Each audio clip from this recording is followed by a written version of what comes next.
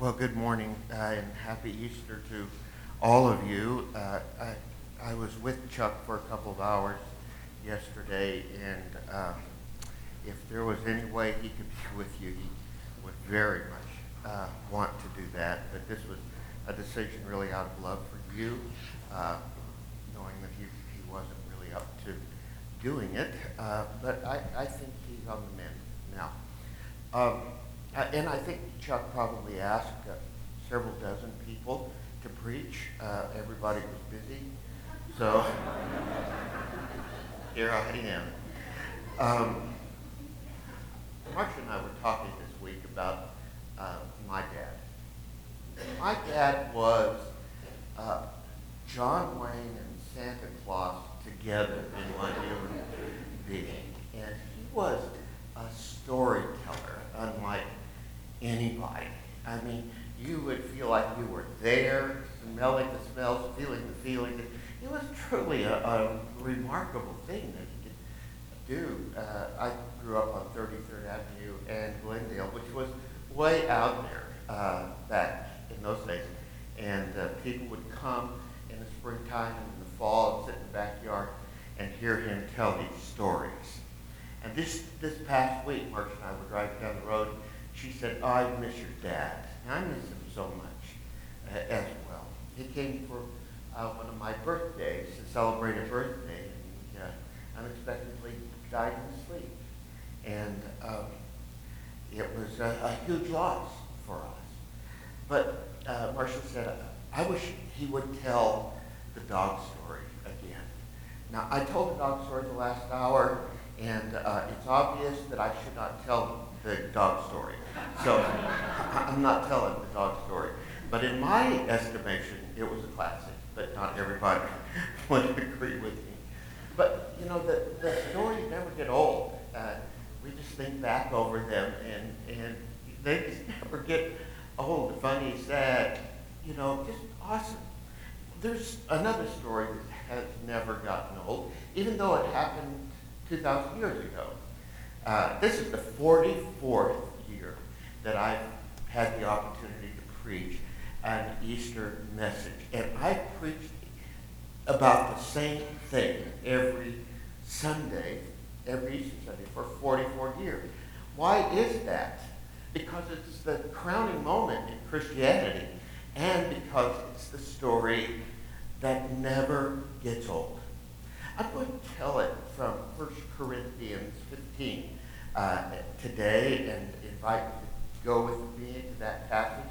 And let's listen to the Apostle Paul as he is preaching to Corinthian Christians. Today, Corinth is in Greece. And so he was preaching to those people, and this is what he said. Now, I would remind you, brothers, of the gospel I preached to you, which you received, in which you stand, and by which you are being saved, if you hold fast to the word I preached to you, unless you believe in vain. For I delivered to you as of first importance what I also received. Here's the message: that Christ died for our sins in accordance with Scripture, and that he was buried, and he was raised on the third day in accordance with the Scriptures. And he appeared to Cephas, which, as you probably know, was a name for the Apostle Peter. Cephas, then to 12, then he appeared to more than 500 brothers at one time, most of whom are still alive, though some have fallen asleep. Then he appeared to James, then to all the 12 again. Last to me, as to one untimely born, he appeared also to me. All right, this is Paul's message. I don't know the passage in Scripture that more succinctly tells the story. Verse 1 again, if you would. Now I would remind you, brothers of the gospel. The word gospel is an interesting word because it seems to have lost its meaning to many of us. Gospel. What does the word gospel mean? Well, to some people, it's a genre of music. Gospel music. Not my favorite, but it might be yours. Then there is the first four books of the New Testament, Matthew, Mark, Luke, and John. They're all called Gospels, and they are in that they contain the gospel. There's even a term that means absolute certainty. Now, that's the gospel. I'm telling you that's the gospel. But that's not the gospel. So what is the gospel? Well, I want to give you 4 words, just 4 words, that summarize the gospel. And if you would remember them, even write them down, if you would remember them, they will give you a track to run in when you share the gospel with others. And it could be that you really don't know what the gospel is. I'd love to share it with you in these 4 words. The first is God. Second is man or humanity. God, man, Christ, number 3, and number 4, response. All right, what are they? God. The Bible says that God created everything from nothing. And by the way, do you have a better idea of how it came about?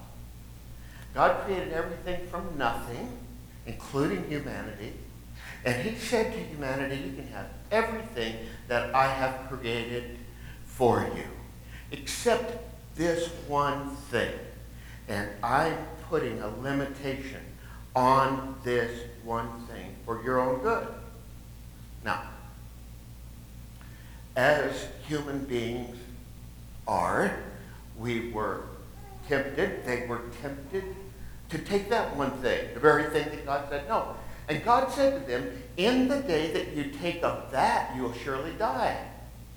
And yet, nevertheless, they questioned whether God would really say that, do that. And they took of that one thing and they died. Not physically, but died in their relationship with God, spiritually. And ultimately, they would die physically. God, man. So we have God creating, putting limitations, man rebelling against God, and now in that state of rebellion, God, man, Christ. There was nothing that human beings could do to make themselves right with God again. After all, they were all already sinful and unholy, and God is holy and God is righteous. There was nothing that we could do or give him to settle things. And so, what did he do? God's plan was always that he might come here to be among us, to have our feelings, to share our sorrows, our temptation, to share it all, yet never to sin. And then to pay that price, that penalty that God said in the beginning, in the day that you do that, you'll surely die. He would come to die in our place as our substitute. And so God, man, Christ in response. This is what brings it all to today. Response is, God says 2 things. Number 1, you need to change your mind. You need to change your mind about Jesus. You need to change your mind about life. You are not in charge of the world. You are not even in charge of yourself. So you change your mind. You turn from sin and you turn to trust that Jesus came to die for you in your place. You're giving yourself to him in trust. And the result is that death he died in our place becomes effective in our own life. So that basically is the gospel. God, man, Christ, response. Now, Paul is dealing with a particular aspect of that gospel. And he says in verse number 3 that Christ died for our sins in accordance with Scripture. I think every word of the Bible is important, but sometimes there's little words that get by us. And we let him escape, if you would. Prepositions in that way particularly, and there is one here that's a perfect example. If you'll notice, it says that Christ, verse 3, that Christ died, here's the word, for our sins. The word for here means on behalf of. On behalf of. So what's being said here, Christ died on behalf of us for our sins. The point is that Jesus was the substitute. In fact, when theologians talk about this, they talk about the substitutionary atonement, being made right with God as Jesus came to be our substitute, so that when we trusted in him, that substitution would become for us, that our sins would be covered under that substitution. Now, I have a question that I'd like to explore just a minute with you, and that is death. Why? Why that? I mean, we couldn't go out after God, but God came for us. So why death? Why as our substitute? Well, that really gets us into remembering things that we studied in the Bible. Take, for example, way back in the book of Genesis. It begins telling the story of substitutes dying in our place. And all of these, year after year after year, are always pointing to the coming of the Lamb of God, Jesus. So the Bible is now preparing the hearts of people to understand what Jesus would do. Take, for example, in the book of Genesis, we have the idea of Abraham going up Mount Moriah with his son. God having said to him, "You love your son so much, now I'm calling on you to take your son and offer him as a sacrifice to me." And we can't fathom the idea in this day, but that's what happened in that day. And Abraham is now carrying his son up to that place on Mount Moriah, and as he's ready to offer his son as a sacrifice, God stops him, and God points to the ram that is caught in the thicket. And so God says, "Now take this ram as a substitute for your son." And the ram became the substitute. The death of the ram became the substitute for Abraham's sin. You see, the offering of his son. Or we could talk about the book of Exodus. The Jews now are, after 500 years, live in Egypt, and they are in slavery. And it was God's will to let the people go. And to hear Charleston Heston's words here. Let the people go. You'd have to watch the movie, and obviously you haven't. Let the people go. And so, and that's what God said to say to Pharaoh. And finally, to get Pharaoh's attention, to move his heart, God prepared for something called the death angel to pass over all of Egypt, taking firstborn sons. Now, there would be an exception to that, and that exception would be that lambs would be slaughtered, their blood would be taken, again showing the seriousness of sin. Their blood would be taken, and it would be sprinkled or applied on the doorposts of the house, and where that sacrifice had been made, the death angel would pass over that and not take the child.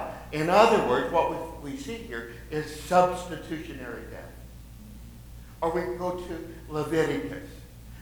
Marcia and I go to Israel just about every year. And when we stand on the top of Temple Mount, where the temple used to be, now now the Dome of the Rock is there, but where that was, as we stand there, we always are reminded of the Day of Atonement. That's found in the book of Leviticus. And that is, on one day of the year, God provided, God called for the people to make a sacrifice and to bring that sacrifice, and it would be brought to the high priest, the chief priest, who would enter into the Holy of Holies in the temple and sprinkle it on the lintel post. So that blood now was a substitute for ours. And so we see this time and time and time again as God is showing the seriousness of sin and God fulfilling what he had said to Adam and Eve. In the day that you take thereof and eat, you will surely die. God is fulfilling that prediction, that prophecy, by providing the substitute. And then, as I said, always, always, always, throughout the Old Testament, all of it is looking forward to an event. And at the right time, at the right place that had been prophesied, at that moment, Jesus came into our world to live a sinless life and then to be the full and final sacrifice for our sin. It says this in verse 1. I would remind you, brothers, of the gospel I preached to you, which you received, in which you stand, and by which you are being saved. You notice there's three things. They responded. In Corinth, they responded. And in all over the world, people respond in three ways. First of all, they received the gospel. They believed. There are two words in the original language meaning to receive. One is, I'm going to reach out and get something. And the other is, I accept what has been given. And this is, I accept what has been given. You have received the truth about Jesus. Now, I must point out that not everybody does. In fact, many, many people do not. For some, they will ignore it, hoping that, or thinking that in ignoring the issue, that they're somehow not responsible for it. Some will deny that it's true. And that denial will keep them in the position that they are in now. But there will be those who receive it. And as the Bible says, those who receive it by faith, not because they deserve it or because they're better than anybody else, smarter than anybody else. No, not anything like that. But receive it by faith. The impact of that, I'm trying to find that word, impact will come upon them, and they will experience something called salvation, which I want to talk about in just a second. And then secondly, you'll notice here in verse 3, they received it and were standing in it. Standing in it. Meaning, I've made this decision, I've accepted Christ, and now my life has changed. And day by day, I realize I have a relationship with God, and I have been forgiven, and I'm a new creature. I've received Christ. And so you see the impact of all of it, and that is we're standing in faith in this truth. Now, again, those who don't receive it can't stand it. And then finally, Paul writes to the Corinthians, and was very, that I would remind you, brothers, of the gospel I preached to you, which you received, in which you stand, and which you are being saved. The word salvation has a particular meaning in the original language. It means to rescue from a horrible thing, to rescue you out. Now, when we talk about salvation in the Bible, what we're talking there's a sense in which salvation happened in the past. When you received Jesus, the response to that, the reaction to that was that you were saved. At that moment, you were rescued from the wrath of God. And there's an aspect of it in which we could say, in the future, we're going to be saved, in that we will not experience that judgment of God. But here he says, being saved. And that's the way it is with us. All of us are coming to believe. We're imperfect. We're coming to believe. We're coming to trust. And God's superintending all of that to make us right with him and bring about our best. And so, in which we are being saved. Now, verse number 4, if you would you follow with me as we go to verse 4. That he was buried and was on the third day. Now, there's always people who would ask, well, didn't he die on Friday? Was it Good Friday? Yes. Don't Christians believe that he was raised on Sunday? Yes, we do. And so that's just 2 days. Friday, Saturday, Sunday, 2 days. But what is frequently overlooked is at that time, we see it repeatedly in Hebrew literature, they counted inclusively. They would count, it seems to get foreign to us, but it is foreign. They would count inclusively. So they would count Friday, Saturday, Sunday, where we would count 2. But at any rate, what we see is the resurrection of Jesus on the third day in accordance to that which had been predicted in the Old Testament. And that he appeared to Cephas, and then, which is the Apostle Peter, and then to the 12. Then he appeared to more than 500 brothers at one time, most of whom are still alive, though some have fallen asleep. In other words, what he's saying to the Corinthians is, there's all these people who saw Jesus. All these people who saw Jesus. They testified to the fact that he was dead and now he's alive. Verse number 7, then he appeared to James and then to all of the apostles, last of all, as one untimely born, he appeared to me. All right. Then, why should you believe in the resurrection? I mean, if we're just honest, we'd have to ask that question. Why? Is there any logical reason? Let's forget faith now. Is there any logical reason that would lead you to believe in the resurrection? Let me give you some. One is he fulfilled Old Testament prophecy. As you read the Old Testament, you'll see prophecy after prophecy after prophecy. It would cover where he would be born, what kind of life he would live, what kind of work that he would do, and ultimately what kind of death that he would die, and the resurrection afterwards. So we see this time and time and time again, and the comprehensiveness in which Jesus fulfilled all of those promises, it's mathematically impossible. I mean, it's not coincidental. It was an act of God to bring this about. Another way in which we can know that Jesus was resurrected in a logical form would be the change in the disciples' lives.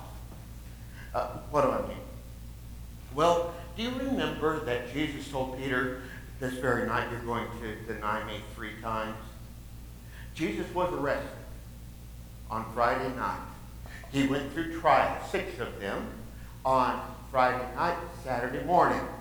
During that time, the disciples run by their own testimony. They were scared to death. They ran. They hid because they thought that now they would be arrested and they would be tried and crucified as well. And so they're hiding out. Peter does exactly what Jesus said that he would do. He goes to the courtyard. He observes the judgment against Jesus. 3 times he's asked, do you know Jesus? Aren't you one that follows Jesus? And 3 times He denied that he even knew Jesus, even swearing that he didn't. But after the resurrection, after they knew he was dead, knew that he was buried, after the resurrection, their lives are dramatically changed. At that point on, now they do things like in Acts chapter 2, where the denier, Peter, is now preaching before the people of Jerusalem. And he's preaching the gospel. What could change a person from a denier to being one who's publicly testifying? Well, he knows the truth. The truth has convinced him. His eyes have seen this resurrection. And it is in the life of those disciples, as they live and die for the cause of Christ, that they testify to us that the resurrection is indeed true. And then there's the experience of the church. I mean, we've got 20 centuries, 2,000 years of the church being suppressed and attacked, Christians martyred. We see this time in, time out, again and again through the years. Yet the church is flourishing today as there are people who give the testimony that they have believed in Christ and he has changed their lives. And so how would we explain 20 centuries, such a movement and such testimony all over the world by people who say coming to faith in Christ has literally changed them? And then finally, there's the historical perspective. There is a professor of the classics who wrote this. He said, we believe other events of history with much less evidence. I claim to be an historian. My approach to the classics is historical. And I can tell you that I'm sorry, this is better authenticated, there's the word, authenticated than most of the facts of ancient history. There are plenty of things that we believe about ancient times of which there's little or no facts at all or accounts historically. But regarding the life, death, resurrection of Jesus, there are many facts, many ancient documents that point back to the fact that Jesus indeed was a real person who came to live and die. And so we just see time and time again. We could go on with evidences of the resurrection.